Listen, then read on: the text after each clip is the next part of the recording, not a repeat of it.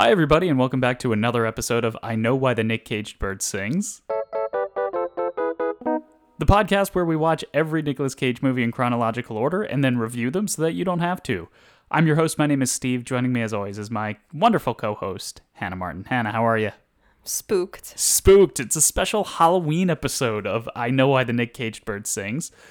We have a busy weekend coming up, so we have to do this during the day.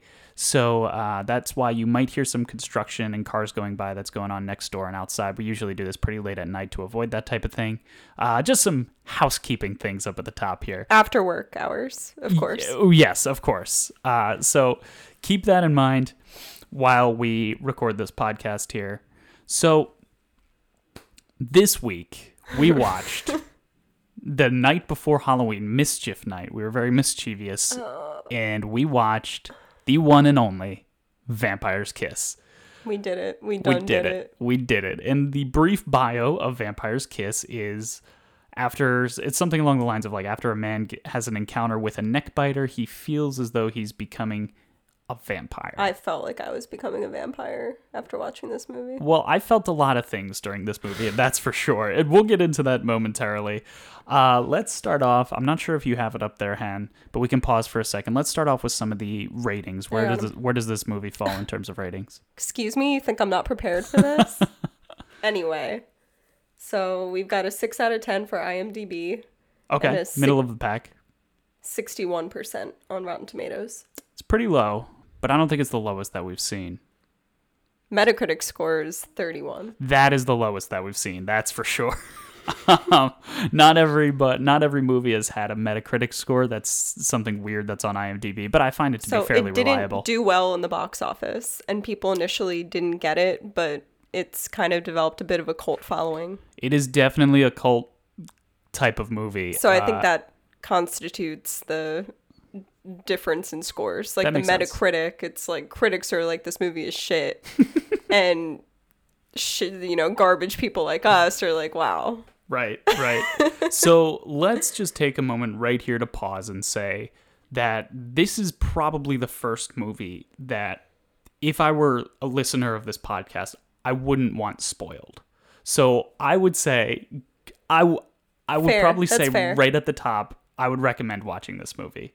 Pause now. Go watch Vampire's Kiss. It's not easy to find, I'll be honest, but we found it.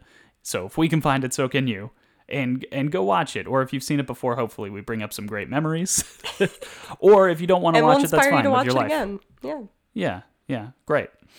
All right. So the year is 1988, I believe. So, Han, what kind of behind-the-scenes stories or things do you have for us this week? So Nicolas Cage is coming fresh off of Moonstruck, which is the movie we reviewed last week. Which he was like barely in, kind of, and his performance was fine, right? That's where we ended it. Yeah, it was middle of the pack. I think we rated it. Yeah. He did some cagey stuff. He did scream things that didn't need to be yelled. Oh, yeah. See, I'm in such a Halloween mode. I thought you meant that he was in the movie Scream. And I'm like, no. And also, we're not even there yet. No, like what year is Scream? Like 2004. Yeah, so, hot off of being in a blockbuster like Moonstruck, which, as we discussed last week, was not his favorite movie to be in just because he felt that he was too punk rock for it. Yes, that's what he said. Yep. His words, not mine. Mm-hmm. But, first time he's seen as a bit of like a sex symbol. He's in a movie with Cher, who's super hot at this time. Yep. So big deal for Nick, big deal for Nick's management and Nick's agents. Oh. So Nick, he's coming off of the critical and commercial success of Moonstruck, and he's getting a lot of outside pressure from his agents to pick something with like a lot of prestige to elevate his career. Like take a risk, maybe? Yeah, no. Oh. No risks. His agents want him to pick something without want him to pick something as safe as Moonstruck. Gotcha. So Nick Cage meets with the director of Vampire's Kiss. Let me look up his name because he comes up a lot. Robert Bierman. Robert Bierman. So they met. They got along very well. But then Nick Cage, only a week later after meeting, decided to drop out of the movie because his agent pressured him, said, look, Nick, like this isn't a good career move for you. After this movie, you should be in something of similar caliber, if not higher. Like you've created this persona for yourself. Let's build on that. Like National Treasure. Precisely. But Nick Cage, in the way that he does, thinks that he knows better than everybody else. All the time. Thinks he's the best in everything. All the time. So he decided that he would call the director back and ask if he can have him back in the movie. And here we are. Great. He did the movie. Great. Unsurprisingly as well, he didn't get along with a lot of people in the movie. So in 1999, he put out a commentary, and he rarely did any press for any of these movies. But in 99, he put out this commentary, which I listened to with the director, Bierman. So it's not a full commentary of the movie. It is. Oh, okay. Yeah, I listened to an abridged version because I didn't feel like watching the movie all over again. Yeah. Or maybe that was the version. I don't know. Whatever I could find on YouTube. It was like 15 minutes. So yeah, put out a commentary where they talk about the different scenes and talk about things that were happening behind the scenes, which was really cool because, like I said, Nick didn't do press. He was afraid of doing press. So 10, 11 years later after this movie was released, I guess once it became a bit of a cult classic. Gotcha. Okay. Is when maybe they got pressure from the film community or fans or something like that to do this. So most of the stuff that I'm going to talk about today is from that interview. Okay. Let's see. I'll start it with this. A few quotes from the interview. Great. Specifically from the director. Oh boy. We'll save some of Nick's stuff for later. And, since this interview is a scene-by-scene commentary, as we go scene by scene, I will insert whatever Nicholas or Robert felt was going on at that time. Yeah, I overheard you say a few of them, and there's some pretty interesting behind-the-scenes stories. Yes. So Bierman says these two things, which I think will set the scene very well. Okay. He said, first, when we made this film, it was complete chaos from beginning to end. Naturally. And second, no one really understands what this movie is about. And with that, let's get into it. Okay. That's an interesting point that he said, because I feel like more than some of other Nicolas Cage movies, this actually has a fairly linear plot, I think. Are you joking? I actually know. I feel like... Do we know why or how or if it even did happen? No, but that's kind of what's interesting about it. Think of all the movies that have come out since this movie. So, again, spoiler alert, but we'll skip to the end real quick just to have this conversation. But at the end of the movie... Right, our assumption at this point is that you've seen the movie or you don't care about it being spoiled. Exactly. Continue. So at the end of the movie, we find out that it's all in his head and he's gone crazy, basically. And that vampires aren't real, but in maybe the first quarter of the first half of the movie... Do we really find that out? Yeah, because remember when he bumps into the wall at the end and he's talking to the wall? Yeah. Yeah, and he runs into the real woman that the vampire is based off of. We might cut this whole thing out because I feel like bad spoiling the whole thing. We should just go through the whole thing, but we'll see. We might leave it in. Okay, well, going back to what you were saying though, movies after this probably weren't so explicit in telling you exactly what happens that it lets you kind of figure it out for yourself. And this maybe set the bar for that. But for the time when the, filmmaking was, I mean, not new, but obviously, but, it's the 80s. There had probably up to this point been very few movies that were like psychological type dramas. Fair. I would imagine. So not that this is the first one or the best one by any means, but or the best one. with the movies that we've seen since this movie, we get it. At least I get it. I understand that at the time, and maybe during the making of the movie, that nobody had any idea what the plot was. That I could see that for sure, but I think it makes sense. I think there's a lot of it's a plot. I get it. I can outline, and I'm about to. Ready? Go for it. Yeah. All right. Yeah. Let's go through Nick Cage scene by Nick Cage scene, and he's in pretty much every scene. So we're just gonna basically go through the plot beat by beat. And we will not do any of the screams or dialogue justice. So we will be happy to edit some in for your enjoyment. I would say that ultimately there's probably 4 or 5 really iconic, great screams. He screams in almost every scene, but like 4 or 5 of them are just outstanding. outstanding. They are just some of the best screams, and they might go down as one of the best screams in all of Nick Cage's Anthology. Thank you. So let's get started. So we start this movie, and Nick Cage, he's all dressed up. He's wearing a suit. He's got some slick back hair, and he's in his therapist's office. So there's really not much to this opening scene, but Hannah did mention right off the bat that it's filmed a lot like a soap opera. I don't know exactly how to define that, but it's kind of one of those things that you know it when you see it. Maybe it's like long dramatic pauses is kind of what makes it seem like a soap opera. I wouldn't say the dialogue was soap opera-y. I just thought that the visual aspect of how the camera was moving reminded me of a soap opera. And then maybe like some of the music in the background. Yeah, and maybe the expressions of the therapist a bit too. Because, Rachel Dratch. Yeah, so the therapist looked like a poor man's Rachel Dratch. I feel like in every movie we're always comparing like Quentin Tarantino. Quentin Tarantino. Yeah.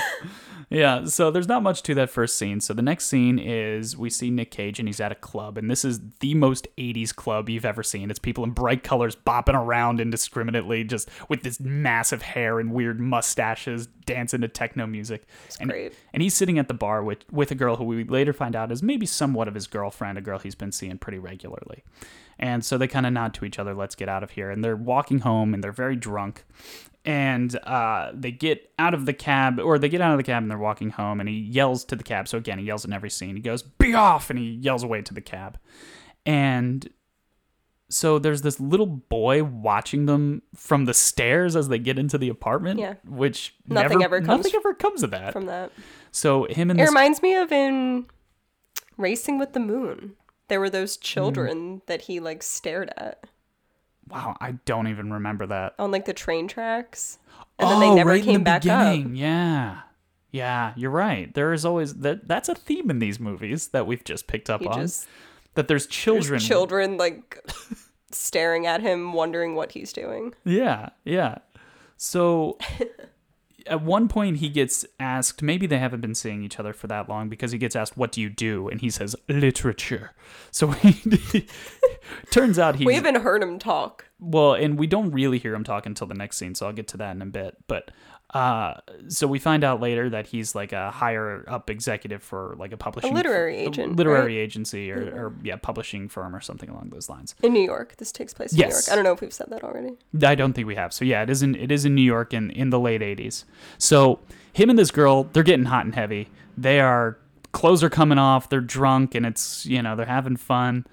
And then right as they're about to kind of do the nasty, the window happens to be cracked and a bat flies in. So Han is nodding and pointing at her computer. And I know that there are stories about this bat. So what have you got? There are stories about this bat. So the arrival of the bat in Peter, his character's name is Peter. Yes. But who cares? We're just going to call him Nick anyway. Yeah. The homeboy Nick. So the arrival of the bat in Nick's apartment triggers one of the first altercations that he got in with the director. It was really important to Nick that the bat was a real bat. He did not want a remote control bat, and he kind of went off his rocker a little bit, is what he said. Yeah. So I overheard that clip, or when you were watching the video, I overheard that bit that he admitted to being off his rocker a little bit, which is interesting. But I would love to, like he says a little bit. I would love to know how that equates back to what actually happened. Or to like what is a little bit for Nick? Right. How is that compared to a regular person? Yeah. There is a spectrum. Yes. So the reason that he says at that time was that he was still very much a method actor. Well, what we know about him method acting is that when he doesn't have to, he just sleeps in his car. Yeah. That's his method acting. Or shaving his chest, which was like the most traumatic experience of him to date.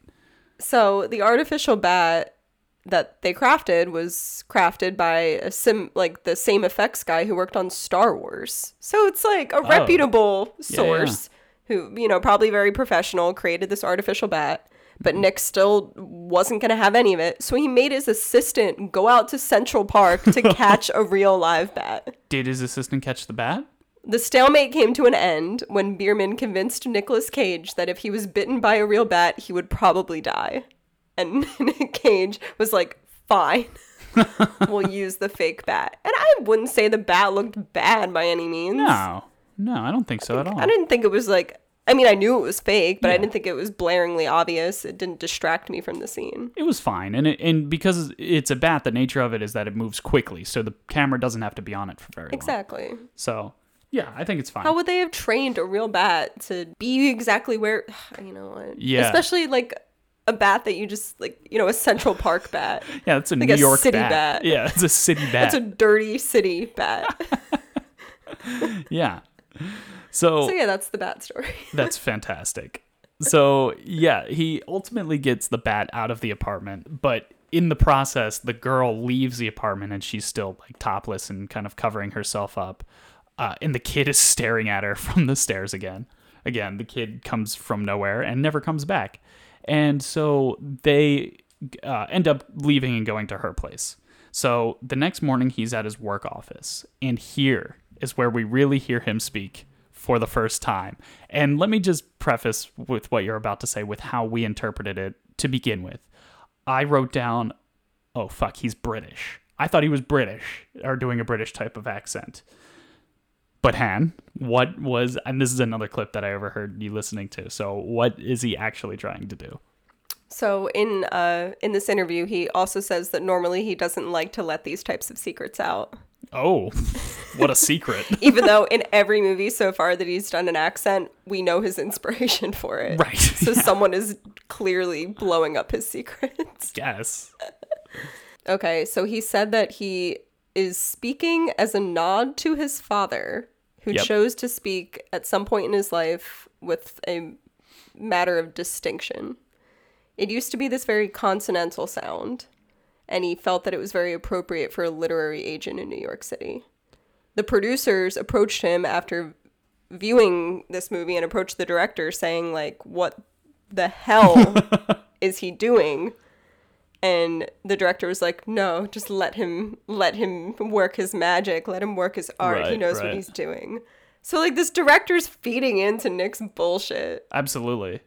But I think the voice. So the theory that we came up with while watching this movie was that whenever he tries to do a voice, his acting suffers because he's spending too much energy trying to come up with a voice. That's just the theory that we've come up with. But later we'll talk about what the voice actually sounds like and maybe some explanation for.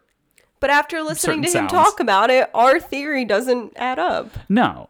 Well, our theory does add up because No, like the theory that we'll talk about Oh, later oh, as to yeah, why yeah, we yeah. think he's I've- doing that voice. well, yeah, there's He may kind have of forgotten. right. That's He true. did a lot of drugs at this point in time. He probably did.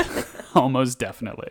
So we're barely a few minutes into this movie, so let's keep going. We're many minutes into this podcast.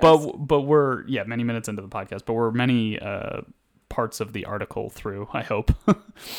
So let's see, where were we? So yeah, he's at his work office and he's kind of just looking at people weird, and we notice that he's just a weird guy. His character's a weird guy. Well, he is also a weird guy. So he goes back to his apartment, he shakes out the curtains to look for the bat again, I guess, and there's really nothing to the scene. So he goes back to the therapist's office with the poor man's Rachel Dratch. And again, he's How talking many times a week do you think he sees his therapist? at least once a week. I think it is mentioned later in the movie. He sees the therapist once a week. So again, he starts talking and he says the word, and I'm going to try to do an impression, but he was talking about his night with the woman and how the bat came in, and he goes, "It was really hot, you know." And so I thought it sounded a lot like Stewie Griffin. At the time, Yeah, we were it did. like, it's a very Stewie Griffin. It's like not quite British, but it's almost British. But it is what he said, kind of trying to speak with distinction. But on the O's a lot, it would be like, you know. Oh, it was really hot, you know. So, and then it's almost like he was on his way out of the therapist's office, and he goes, "Oh, and one more thing. A bat came in, and I was kind of turned on by it." And she's like, let's unpack this. Were you turned on because you were having sex with a woman and then you saw the bat? Or were you settled down and then the bat came and then you were turned on? And he's like, oh, the latter. Yeah. And they just kind of brush that off, and he leaves, and the scene cuts. And he's back at work. He's back at the office. And we find out that he makes his assistant, Alva, A-L-V-A, but with the V's and B's, and she's Hispanic. So Yeah. with, Like they B sa- as in Victor, B as in boy. Right. So they sound kind of similar in Spanish languages. So it sounds a lot like he's saying Alba.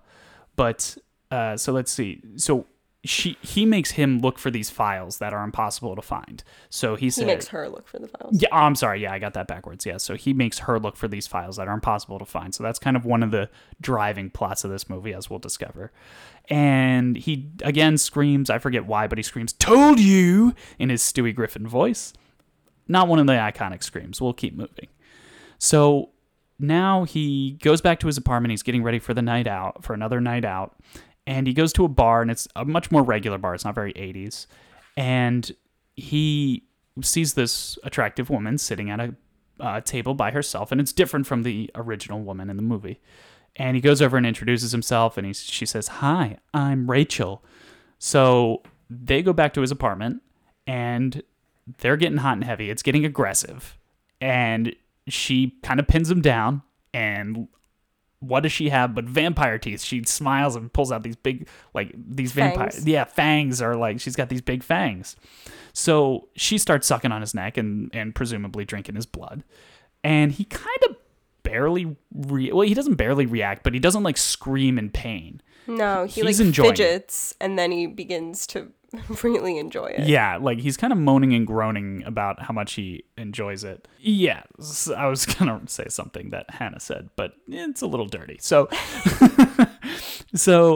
it's the next morning, and he's shaving his face, and he's getting ready for the morning, and he goes into his kitchen, and he makes 2 coffees. So we're like, oh, Rachel stayed the night.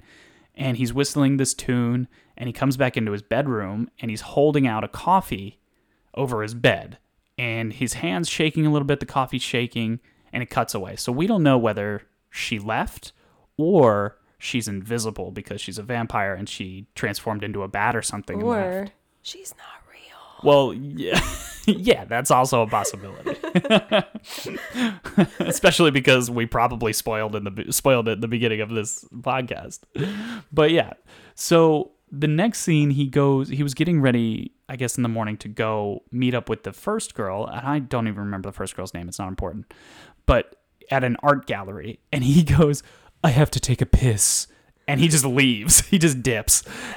And so he goes back to his apartment, and he gets a voicemail from the first girl. And she's like, "I can't believe you left me." And he says quietly under his breath, he's like, "Yeah, well, fuck you too, sister." Oh, he said that's his favorite line from the movie. Is it really? Yeah. Wow. It was a great line. I'm glad I wrote it down. Of all the lines in the movie, that's his There's favorite. There's some really great lines. There's some amazing lines in this movie. Yeah. So next we see him. He's back in therapy. And I think he's talking about how he slept with this other woman. And he goes, "I was a little drunk. And I was horny." I was a little drunk, plus I was horny. So I get, and then I don't think he brings up the fact that he thought she was a vampire to the therapist. At least not yet. Yeah. So he goes back to work. It's this kind of regular routine for him, but each scene gets a little bit more and more crazy. Chaotic. As the director said. Yeah, so he goes back to work, and he's talking to Alva, and he gets really pissed at Alva that Alva hasn't found the files, and he goes, "It's fucking Tuesday!" And at this point, he's just being a dick to Alva. And we're like, come on, man. But he's getting really pissed, and this is the first of the iconic screams in this movie. And he's screaming at Alva, and he does this big dramatic point at her, and he goes... And ducks, and drops his head to Yes. 45 degrees. Yeah, he drops his head and looks away, and he goes, "Am I getting through to you, Alva?" All right. And Hannah and I just go, acting. So... What do you got? His inspiration for "Am I getting through to you, Alva?" That's right, there's a pause before the Alva. Yes, very good. Was inspired by his high school acting teacher. Oh, of course, because it is like a high school acting. Who one day was putting down young Nicholas a little bit too much. Aw. At the time, I was something of a hothead. At the time. Okay. I got up and left, and he looked at me and went, "Coppola!" And he put his head back like that and said, "You're not big or bad enough to pull that crap with me." So I guess he cocked his head to the side and looked away from him and had the same intonation. Yeah. And that's his inspiration for that iconic line. So as he's leaving the office, that was a great story, by the way. Thank you. Yeah, you're welcome. I have plenty more to come. Fantastic. So as he's leaving the office, he does something which is probably not going to be the most nouveau shamanic, but it's pretty nouveau shamanic. And he kind of bites the air. I don't really know how to describe it. Do you remember him doing this? Yeah. Yeah, so I don't. He's like doing this bite, but he's not putting his teeth all the way down. So he's It's kind of like he has like a stress ball in his mouth. yeah, and he's like biting it. And he's biting the stress ball. You've probably done like people do this motion, but he does it a lot. So he does that at the end of this scene. He then makes his way to a diner and he screams indiscriminately and he does the biting thing again, a kind of throwaway scene. And he's on his way back to his apartment building and he goes into his apartment, but for some reason there are two mimes fighting each other in the front of his apartment. Don't know why they're there. Don't And know it's what funny that adds. because in this commentary, they kept talking about how low budget this was, and like Nick's brother was an extra just to really? get someone to like walk across the screen because they didn't have enough people, but like they could get two mimes. Maybe one of them was his brother. I don't know. They were They mimes. said that the movie was all non-union, so the union like protested the movie. So I wonder if That's interesting. yeah. Non-union. Wow. Well, you So, can kind of I mean, tell. yeah. So like they were like, all right, here's some non-union mimes we can throw out there. We want something crazy going out in front of the building. Or during it was this like, scene. we need some extras, and then all the extras were in the union, and then they came across these homeless mimes, and they were like, hey, we'll be in your movie. Yeah, just a couple of mimes trying to break into the industry. Right. Hey, it worked. We're talking about them on this That's true. award-winning podcast. Award-winning we have. podcast. We gave International ourselves. listeners. Oh yeah, I wonder if they're gonna keep listening because we had two. Shout out to you guys. Yeah. So I do have like a friend or two who's British, so maybe it's I think them. she has like a British IP address.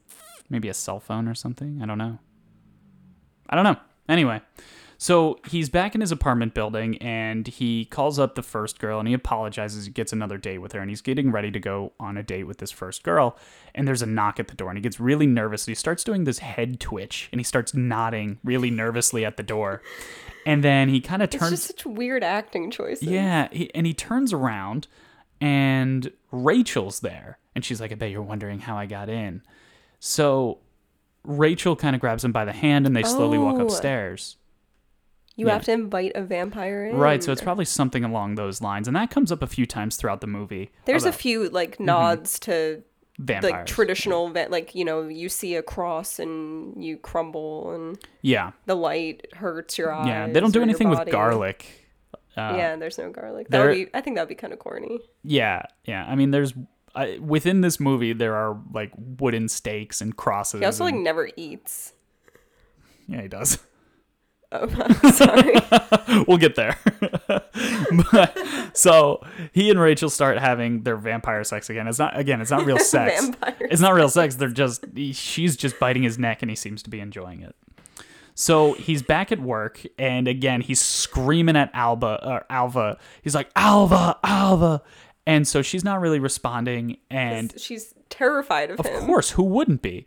So he comes out, he bursts out of his office and he comes over and he jumps up onto her desk. And it was a really athletic jump. Incredible. Yeah.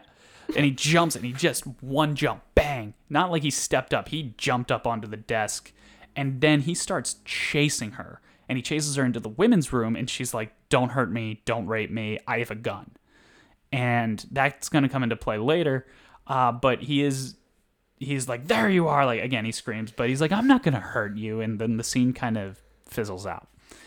We then find him in a boardroom. This was so weird. Yeah, I don't know why. And he's in a boardroom with like 5 other dudes, and they're like, "I can't believe you chased her into the women's room." And he's like, "Yeah, you should have heard her scream. Haha, do you think she really has a gun?" And it's like 4 kind of douchey business guys talking about how Nick Cage almost Literary just raped this woman. agents. Yeah. Book nerds. Yeah, exactly. They're book nerds. I don't know why they think this is so funny. But yeah. So we again go to his apartment. And when he walks into his apartment, maybe he slipped under the door in his mailbox, there's a letter from the first girl because he stood her up at the date. So she wrote on a cocktail napkin, like, "We're through," or something along those lines. It's like, don't ever see me again. Yeah, like that. something like that. And he's reading the note and he's got this really red, constipated look on his face. like this note ruined him when he's been spending all of his nights with He's this like other. clenching everything that he has. Right. Yeah. Oh, he definitely is. So then it makes him so mad or something that he starts throwing things around his apartment. He's throwing furniture. He's ruining the apartment. And he screams, "What's happening to me?" What? So the scene where Nick Cage goes nuts and destroys his apartment grew more elaborate and violent than originally planned. Wow. As Nick Cage broke nearly everything in there. Yeah. Well, he does it twice. Yeah. Yeah. So this So is it might be the second time. this is the first time, but he really destroyed a lot. Like he was really throwing furniture this first time. So none of the items were props. Oh, so he just broke So he shit. just broke everything, so they couldn't refilm it. Oh. So that's the first take, and like that's Yeah, what they get. The only take, that's what they get. But you know what? He's like, I'm a one and done kind of guy. Mm-hmm. I don't need 2 takes. I get it right the first time. He is very much a man who's confident in his lack of ability. I hate him so much.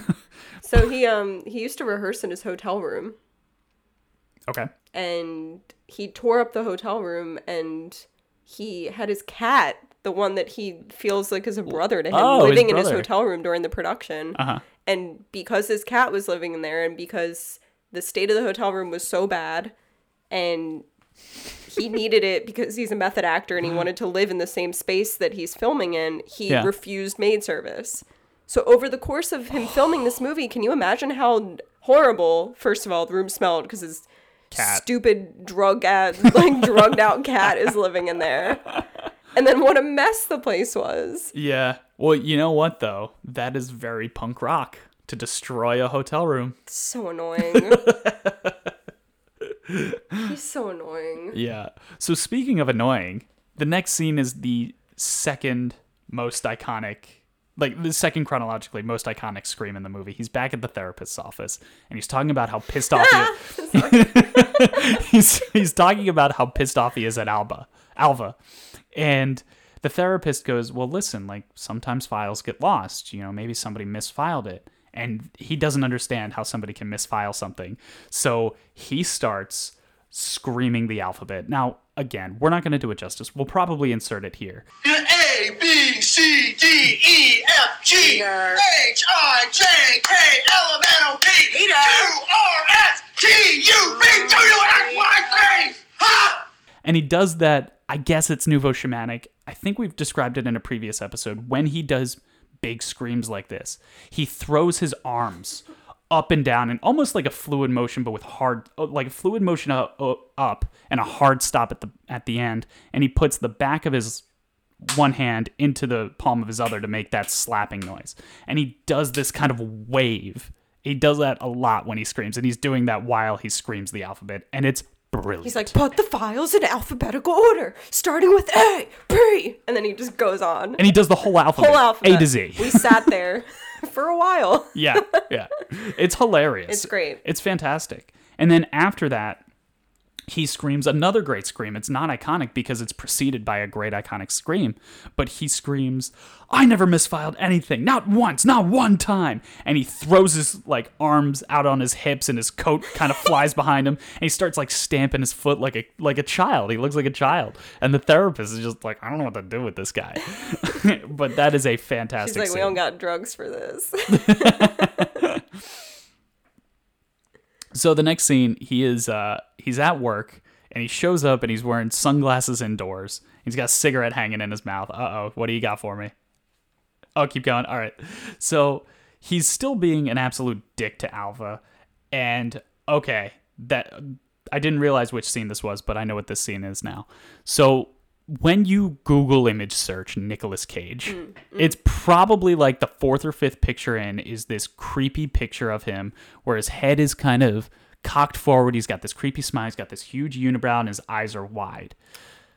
So just Google Nicolas Cage and you'll see the picture. You know what I'm talking about. It's a very similar smile to actually what we have in our thumbnail for our podcast. It's not the same picture, but it's similar smile. So Nick Cage has been quoted as saying that his entire motivation for this character in any scene is just to see how big he could make his eyes. Oh, wow. Yeah. Well, and so I don't know if you were going to mention it later or something, but he did say that in an interview with Kevin Smith, the director, not the director of this movie, but a different director. He said that he grew up watching silent films, particularly films like the old vampire films like Nosferatu. So he's very inspired by Nosferatu.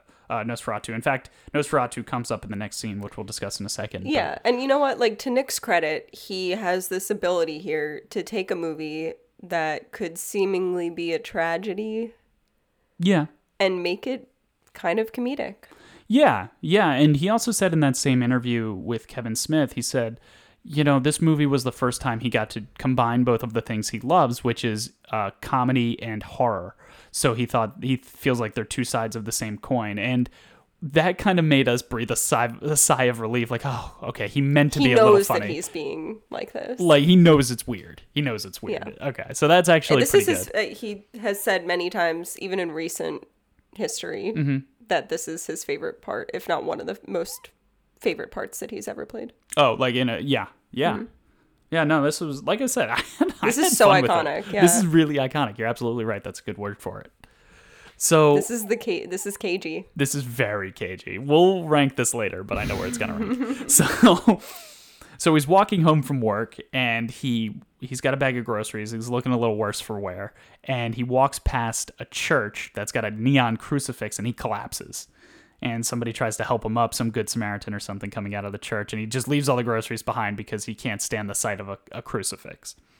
So he gets back into his apartment, and Rachel's there again, and they're going at it again, and she is kind of like forcing him. This is like the first time that he's not really as into it as she is, and she forces him to say "I love you" to her. And then we see her again because, as I just mentioned, he's watching an old Nosferatu movie, an old vampire movie. Then it's the next morning, and once again, so he's about to get in the shower, and he's in the shower, and then we hear him go, "What? You want to come in with me? Come on in." And he opens and closes the curtain as if to let somebody in, but she's invisible. So at this point, we're like, okay, she's either invisible or all in his head. And he gets out of the shower, and he hisses at himself in the mirror, which I wrote down, but I don't really remember. I remember that. Then he walks into his kitchen, and what does he see in his kitchen but a cockroach walking on his stove? And Han, I think you have a story for me. So originally, the director wanted the character to eat a raw egg. Oh, no. But Nick Cage knows better than everyone. Duh. So he suggested that he would eat a cockroach instead because he wanted to shock the audience. Yeah. He said he saw it as a business decision because when people see the cockroach going to my mouth, people really react. And rather than spending a lot of money on special effects, all he has to do is eat a bug. So it's a good business decision for the movie, for the filmmakers to get something shocking. And it's also a good business decision for him because then he is known as someone who can do shocking things, right. I suppose. And people will be talking about it, which is true. And people talk about this a lot. Yeah. Whenever I didn't do a lot of research prior to this. I didn't even know that much about Nicolas Cage before we started this podcast. Oh, yeah. But like in every single thing, I've done a lot of research for these episodes just because I'm looking at all these articles and watching all these interviews and stuff. And like the cockroach always comes up. Yeah. So it might have been the Kevin Smith thing that I was just referencing, but he mentioned, he goes, listen, Fear Factor and all that crap, that didn't exist in 1988. Yeah. People weren't on screen eating bugs, which is like a much more reasonable approach than to say it's a business decision. Just let me eat a bug. See, this was in 99, so he's changed his story. Yeah. Because Fear Factor came out after this Kevin Smith thing, but Fear Factor wasn't out in 99. So in 99, 11 years after this movie was filmed. Right. But he's just saying that it's not really a big deal because, well, now people do it all the time. People eat bugs all the time, and that's just exactly. That's but what I'm saying he's then. Changed his story. Well, over the years. Well, yeah, but he updated his story to include Joe Rogan. Yeah. Yeah. So that is pretty. Director made him do a second scene. Oh yeah, he had to do 2 takes. He had to do 2 takes. Yeah. I mean, he said it was the worst thing he's ever done, but it was his choice. So yeah. But honestly, though, I think a cockroach would have been better than a raw egg. For the purposes of the movie, I think it is more interesting for the movie itself. Do you agree? Yeah, it's disgusting. Okay. But... Well, yeah. I mean, you were just nodding. So yeah. Yeah. This is an audio medium. Right. Yeah. Sometimes I forget. No, it's okay. Yeah, so let's see here. Where were we? Next scene, he is back at work, and he's whistling the same tune that he was whistling when he was making coffee, and he's looking in a Rolodex because Alva didn't show up to work today. So he's looking in a Rolodex, and he looks up Alva's address. So in between, we kind of see Alva at home by herself without Nick, and she's like, I can't go back to work. My boss is creeping me out. He's the worst. And her mom's like, you have to work because You got to make money. Yeah. This is what you do. Exactly. You just deal with it. Yeah, exactly. She's like, I hate my boss. Everybody hates their boss, but, you know. This So- is the day after she got chased around, in case Yeah. you forgot. Yeah, She got exactly. chased into the bathroom. Thank you. Yes, absolutely. So we see him in a taxi, and he goes into the, like I said, he goes into the Rolodex. He finds Alva's address, and he goes into a taxi and rolls up to Alva's house. And Alva, listen, I don't know why she's doing this, but she is in a bra and pants, ironing her shirt in broad daylight next to an open window. Now, look, I know that it's weird that Nick Cage then shows up and taps on the window, but it's also kind of weird, like, draw the curtains if you're going to be ironing half naked, right? Yeah, also, like, why are you ironing if you're not going to work? What do you Well, need she to was- iron? Oh, I guess she's just doing laundry Yeah, because yeah. I forget sometimes that people Yes. iron it proactively. Some people do their laundry hat. No, I don't mean that. I mean, You should see the proactive mountain of laundering. laundry that she All right, has you in the know what? next You don't room. gotta Oh call my me out God. like that. You know what? We were friends. I'm done. This is my last podcast. Oh no. Nice knowing you. So he shows up to Alva's house and he goes, listen, I heard you were sick. I brought you some soup, which is in powdered form for some reason. He's like, I just want a truce. And he's being a little weird, and he's standing outside the door because, again, a vampire can't come in unless he's invited in. So, But is he a vampire? well, no, but so she's like, all right, I'm sorry, you know, and he's like, look, I overreacted. I came to apologize. He's being actually fairly normal. So they get into the taxi, and she goes and gets changed, gets into the taxi, and they're sitting in the taxi, and he's just like, you know, we need to find that contract. And she's like, I thought we were having a truce. And he screams, that goddamn contract is somewhere in those goddamn fucking files. And he immediately vomits after that. So she was Right. like, Well, the day before, or no, at her house, Mm-hmm. he said, "Don't worry about it. yeah, You know, the client doesn't care that much. We Right. can take our time." Right. Mm-hmm. And then lures her into the taxi, where then he Right. is like, "No, that's what you're doing today, Mm-hmm. and you're going to stay here until it gets dark, and you're going to stay here until you find that contract." And Yeah. then she opposes, and that's when he starts screaming at her. so she says on She's the like, way, "Pull over." yeah, so she says on the way, she's like, hey, my brother works at this mechanic or this shop here. I need to give him something or get something. So they pull over, and Nick Cage starts talking to the cab driver. And the cab driver's like, love. He's like, he points to a picture of him and his wife. Of course, he has a picture of his wife in his cab. Well, yeah, I mean, that's nice. He and his wife. Right, of the cab driver and the cab driver's wife. Yeah. And so he's like, love, this is my wife. This is what keeps me going every day. Meanwhile, Alva's in the mechanic, like talking to her brother, getting bullets for her gun. And the brother's like, listen, I don't have any real bullets. Here's some blanks. Here's some blanks. You know, this gun was supposed to be just for intimidation, not to actually hurt anybody. So at one point, while Nick's in the taxi, he drops the C word inexplicably. Yeah. They in the commentary they talk about that, and they're like, really? "Oh wow, that wouldn't fly today, even in '99." Oh, yeah. Okay. So. Yeah. So maybe it was a time thing. Not that it's okay to say, but you know, it was different back then, I guess.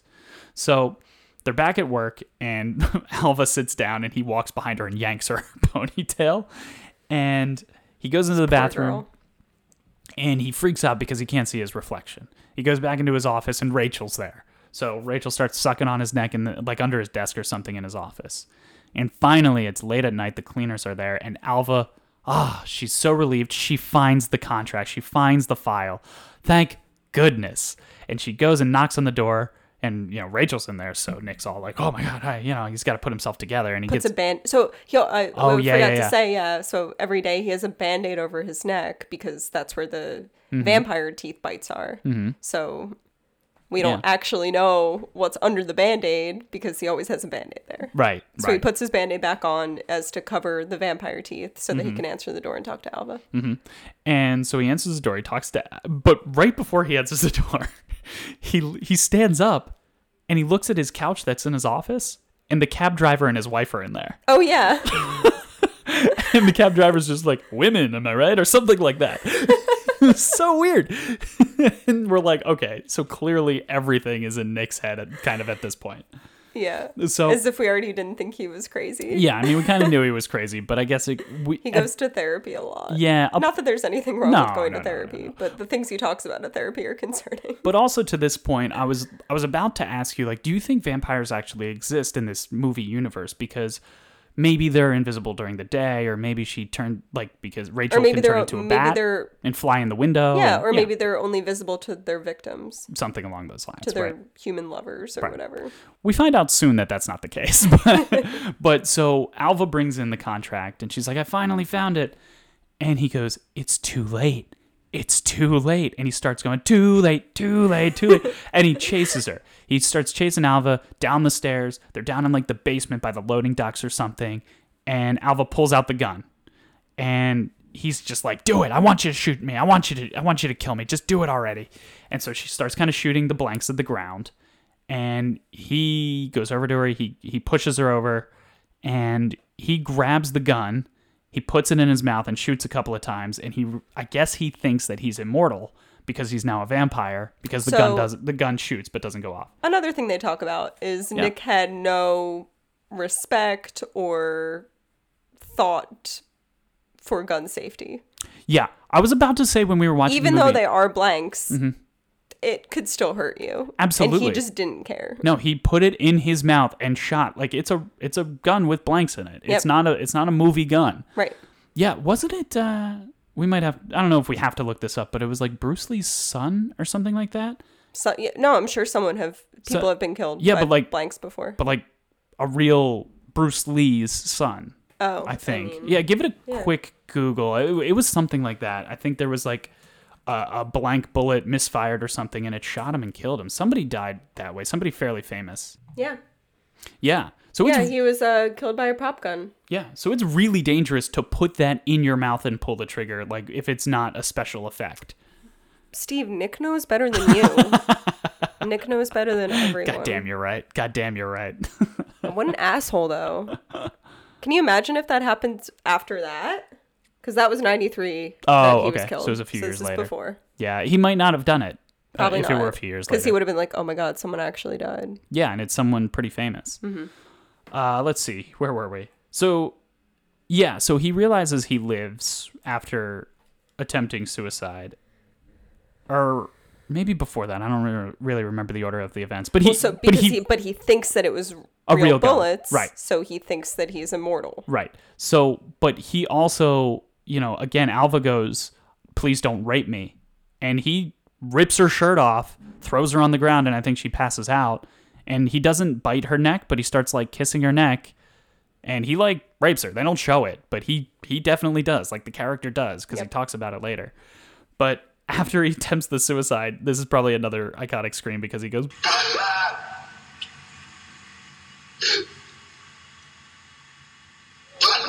It's a really funny cry. Then... I love the emphasis he puts on the who. Yeah. It's like, yeah. Then, because he feels he's immortal and he feels like he's finally become a vampire. This is where it's at, baby. Insert here. I'm a vampire! I'm a vampire! I'm a vampire! I'm a vampire! I'm a vampire! I'm a vampire! This is my favorite thing. I'm a vampire. This is my favorite I'm a thing. vampire. I'm a vampire. As he's running down the street. Brilliant. So good. So, this scene, the first time they shot it, he was running too fast for the camera. Oh, okay. So he told the director, well, if you want me to run slow, I'm going to run like this. Oh, he does kind of run funny. He runs really stupid, and that's the run that made the cut. So he got a lot of criticism from people saying that it was over the top. And he was like, over the top is one of these things that just doesn't work with me because I don't believe in such a thing. It's just stylistic choices. Yeah, come on. This is a movie about a man who goes insane and believes he becomes a vampire. How can there be over the top? I don't know. He said that the director caught him in his experimental phase. Oh, wow. Yeah, that is absolutely true. So he just does whatever he wants. Oh my god. Because he knows best. I'm a vampire! I'm a vampire. So he gets back to his apartment. He again tears it up for the second time, and he starts breaking all the mirrors this time because he feels that he can't see himself in the mirror, even though we can see his reflection. Then he starts eating his pillow for some reason. Yummy. Yeah. Better than a cockroach. Yeah, the next time we see him, he goes to a costume shop. He's walking down the street and he goes to a costume shop and he walks in to the counter and the guy's showing him these vampire teeth and he buys these kind of cheapo plastic vampire teeth you've seen at Halloween because that's all of the money he has. He puts on the teeth and crawls away. Yeah. So that's pretty great. Ooh. You got a scene coming up that I have a story for. Ooh, fantastic. So he then gets to a payphone and desperately calls his therapist. With the teeth in his mouth. With the teeth in his mouth. And he's like, I need you to push up the meeting. She's like, well, I have you scheduled for Tuesday. And they reschedule it for first thing Monday morning. So when he calls the therapist, we don't just hear, we also see the therapist. They cut back and forth. And the therapist is on the phone. And then this like hunky young man comes out in a towel with a towel over his just shoulder. remember, like, no shade to Rachel Dratch, but like this woman is an old Rachel Dratch, like an old poor man's old Rachel Dratch. Yes, exactly. And then like this young hunky, maybe Hispanic man walks up behind her, and is like, "What's up, baby? Everything okay?" And she's like, "It's just one of my patients." She's like 40 years older than him. It's it's another one of those things that never comes back up. It is hilarious. It's awesome.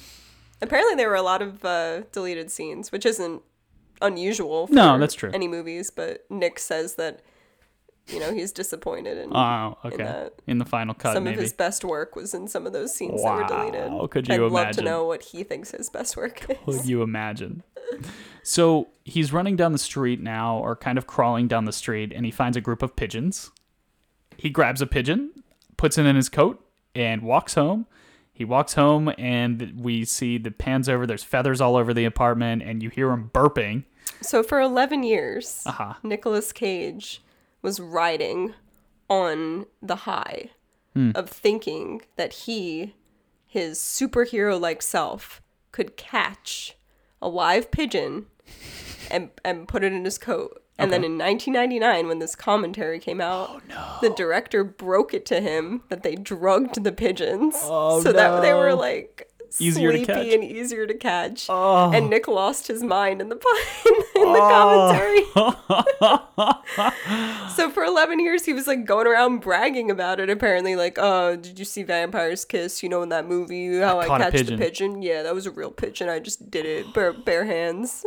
They drugged the pigeons. Wow. That's very, what is it, Rocky 2 or Rocky 3 where he has to catch the chicken? Yeah. I don't know. But yeah, that's hysterical, though. That's fantastic. So he ate the pigeon, and Han just goes, "I'm going to throw up," because he's all bloody and there's feathers everywhere and he's burping. And then he flips over his sofa, and so he turns it upside down and lays underneath it. So it's almost like he's opening up a coffin. And that's where he's been sleeping. And just remember, like, the state of his apartment is just so disgusting. It's in shambles. Way more than, like, anybody had expected, because he tore it apart way more than anybody would have wanted. Exactly. But yeah, so he then gets ready, and he goes back out to the 80s bar from the beginning of the movie. And he goes up to the front door, and he just punches the bouncer in the stomach and walks in. He just punches his way into this bar. He thinks he's invincible at this point. Yeah, that's true. That's a good point. And as he's stalking through the bar, he's like going through the crowds. He's doing like a very Nosferatu thing where he's got his hand up by like his face. Yes. And he's just walking. Like leading with his hand. Leading with his hand up by his face. Yeah, exactly. So he's walking through the bar. And at this point, Hannah made me pause the movie because she was like, "What are we watching? We're not watching this. What is happening in our lives right now that we're watching this?" We had a very existential moment. Crisis, I think they call that. It was a moment. I wouldn't call it a crisis. So he's walking through the bar and he gets to an inexplicably empty back room. It is a crowded bar. And then he gets to this back room, which is a nice room. And there's one woman sitting on a couch back there. And he's got his fake teeth in.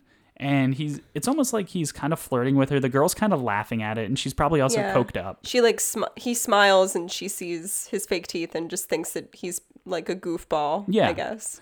And then he leans in to kiss her or whatever, and he goes for the neck, and he really bites her neck, and she bleeds out and dies. So, like, he really killed someone just there. And so... He murdered somebody. Yeah. So he kind of runs away into almost like a storage closet or something and runs into Rachel again. And Rachel's like, "You're not a real vampire. Look at those teeth. You're pathetic. You're nothing." And then she goes, "Isn't that right, Donald?" And some guy shows up behind her. And he's like, "Yeah, babe, you're right." "Yeah, baby, let's go." It's like a therapist, just this random dude behind her. Like hot man. Yeah, exactly. So he's kind of upset, and then Rachel and Donald walk away, and he runs back out to the crowd, and he runs into Rachel, and he's like, "Hey, I'm not done talking to you," or something. And she's like, "Oh, Peter, right?" And so now, I don't know we knew that she wasn't real, but... Right, but it clicked that they actually met, though. Right, yeah, but they actually met, and, like, that this person exists in real life. And she was with this strange guy at the bar Donald. who was Donald. Right, exactly. So he drops the C word again for some reason. Then, let's see, he gets kicked out of the bar, and it's almost the morning at this point, so this bar must be open all It's night. New York, baby. It's New New York. Yeah, You mess with one of us, you mess with all of us. So he screams at the sun. Then he's walking down the street, and he's got a bloody mouth. He's all disheveled. His hair's, Hair's everywhere. very And cagey. he starts kicking a wooden pallet, and he picks up like a large wooden stake, basically a piece from the pallet. And he starts screaming at people, "Kill me! Kill me!" And I'm like, yeah, fucking kill me so I don't have to watch the rest of this movie. And he says something along the lines of, like, "The torches of the damned." And then this is another one of the iconic screams where he goes, "Oh." He's just moaning, Yeah. dragging his stake with him. Yeah. So then he really dramatically bumps into a wall. And when he bumps into the wall, it triggers what he's seeing in his mind, which is he's back at his therapist's office. He's still holding the stake in his hand, even though... But he's well dressed. He's well dressed. His hair's slicked back. He's all No clean. Blood. Yeah. No blood. That's important. Yeah. And so he's talking to the therapist, and he's like, "You have to promise me you won't laugh." And he talks about how he can't find the right woman or something like that.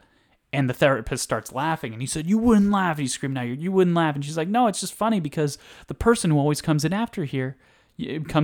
here after you is a perfect fit for you." Yeah, Sharon. she complains about the same things. Yeah. She can't find the right man. You can't find the right woman. Here she is. And Sharon walks in. Yeah, and she's a pretty girl, and so how do I want to put this? So he goes on the way out. He's like, "Well, thank you for hooking me up with Sharon," but on the way out, he goes, "Oh, by the way, I killed somebody last night." And she's like, "Oh, it's People fine. die all the time. Don't worry about it. Go on, live the rest of your He's lives." like, yeah. You know, and I gotta admit, I also raped somebody yesterday.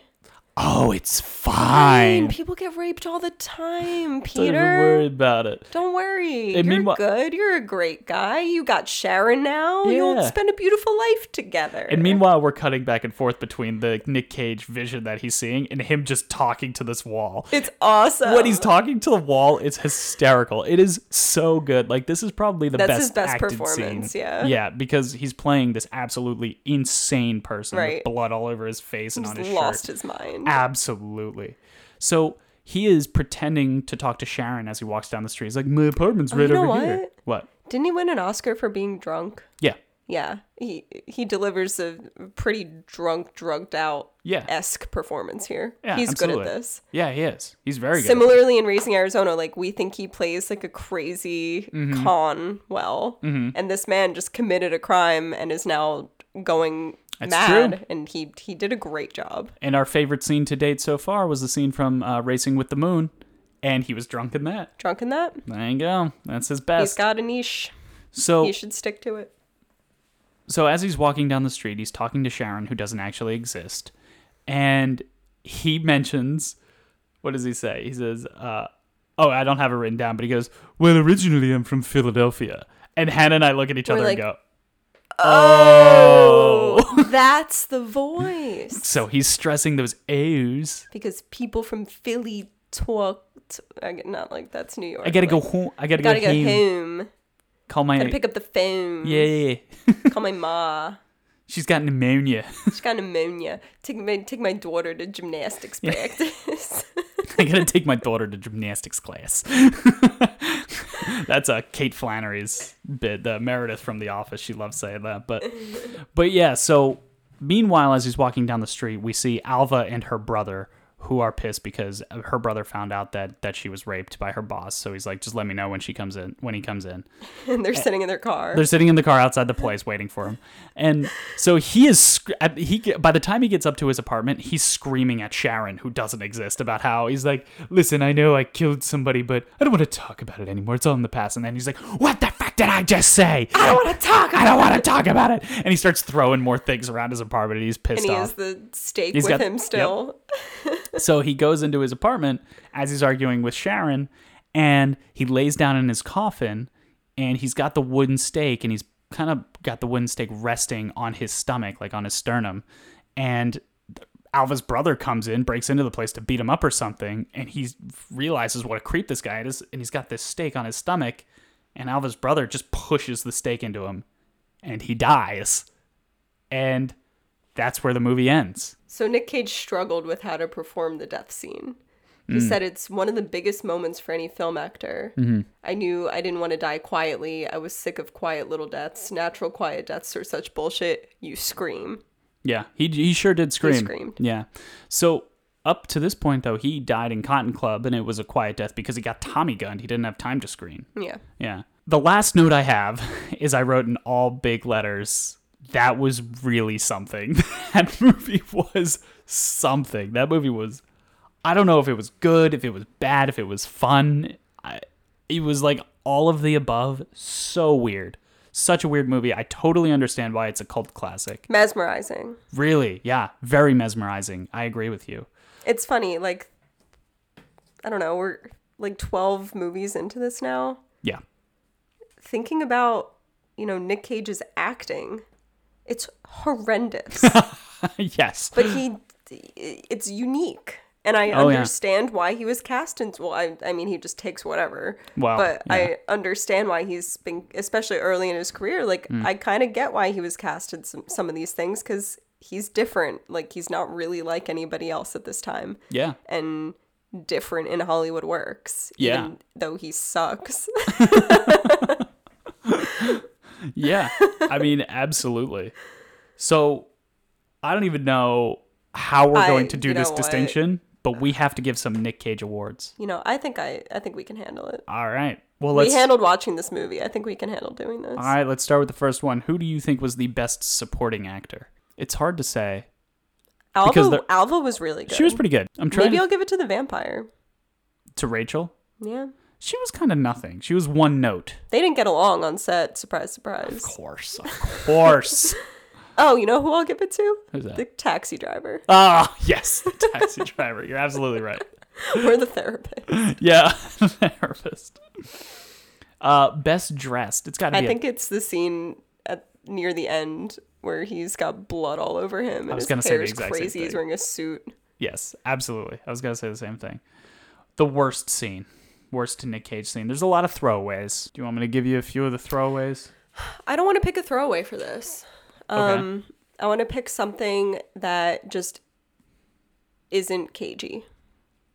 Like, where he made a choice where it's like you're trying something that isn't on brand for you.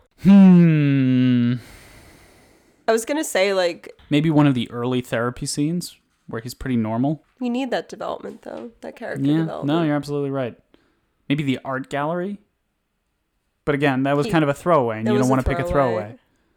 I personally would pick a throwaway. Okay, all right. Because everything was very cagey in this movie. Yeah, so let's just find the first throwaway scene. How about when he's in his apartment and he shakes out the curtain and doesn't find a bat and he doesn't even say anything? Done. The best Nick Cage scene. This is tough.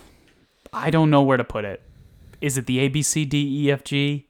Is it the I'm a vampire? No. Is it at the end when he's talking to the wall? Yes. Is it his death? Yeah, it's when he's talking to the wall. That was pretty good. But it was well done. Was it cagey enough? Well, that's Nouveau Shamanic. We could save that for Nouveau Shamanic then. Okay. Let's see. Next scene. Okay, well, let's do a few options then. 'Cause, I mean, this movie, like, there's so much There's content. a lot in it. There's a lot So in I it. think for best Nick Cage scene is both the one that we just discussed and also ABC. Okay. Well, all right. I like picking one, though.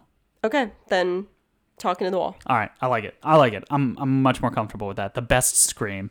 I'm a Vampire. I'm a Vampire. It's got to be. I know that there are some other great ones. There are amazing screams. There's amazing screams in this. But I'm a Vampire. I'm a Vampire. I'm a Vampire. I'm a Vampire. Yes.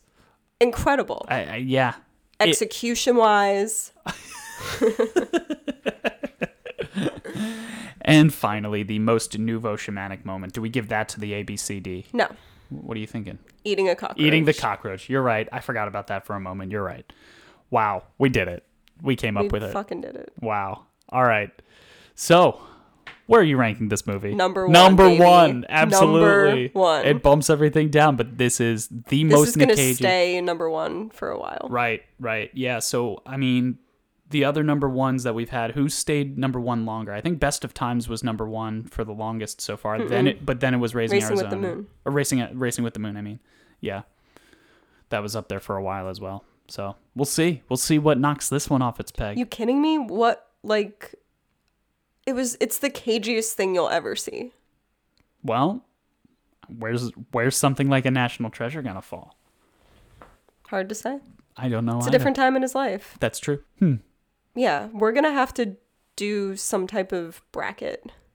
Oh, well. absolutely. Because, thinking about that, early Cage is very different than, present day Cage. Yeah, no, the way I figured that, so we mentioned this on a previous episode, but when it comes to next March, Yeah, we'll do a March Madness. we'll do a March Madness bracket. And Madness. Emphasis on the madness. Absolutely. A March shamanic. Shamadness. Yeah. So we'll do that in March. So I guess we'll do rankings, but we can't just do the movies because we rank the movie at the We'll end of do it. genre. Or not genre, era. No. But what I mean is, like, so when we put two movies together, we're not going to rank which one's better because we're already doing that in real time. So we'll have to take the best scene from each Yeah. movie or something and then rank those, or the best scream from each movie and Yeah. rank those. Yeah. Yeah, that'll be good. So, I forgot to look it up. You have your computer there. What are we watching next week? I think it might be the one that he's like an unnamed character.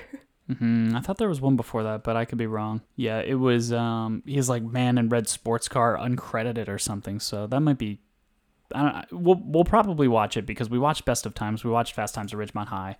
So we'll watch that one anyway, and it'll just be a short episode. It is. Never on Tuesday, man in red sports car uncredited. Okay. Never on Tuesday is going to be next week. And that will about wrap it up for this week. Thank you guys for listening to what is most likely our longest episode so far. Hopefully you were entertained. I would like to say it was worth it. but Absolutely. I think That's just my opinion. previous to this, Birdie was a long one, but that was another weird one. After Nick Cage, he knows everything. He knows what's right. He has the best opinions. It's very, very close on that scale. It's than me. I see. I know best. Oh, I see. So in the world of knowledge, Nick Yeah, Cage yeah, knows the most, but Hannah Martin knows the second most. Yeah, of course. But it's very yes. close. Yeah. Okay. No, it's nominal. Right. Okay, bye. Oh, wait, yeah. And now you know why the Nick Cage bird sings. Thanks for listening, guys. Happy Halloween. Take Happy care. Halloween. I'm a vampire. I'm a vampire.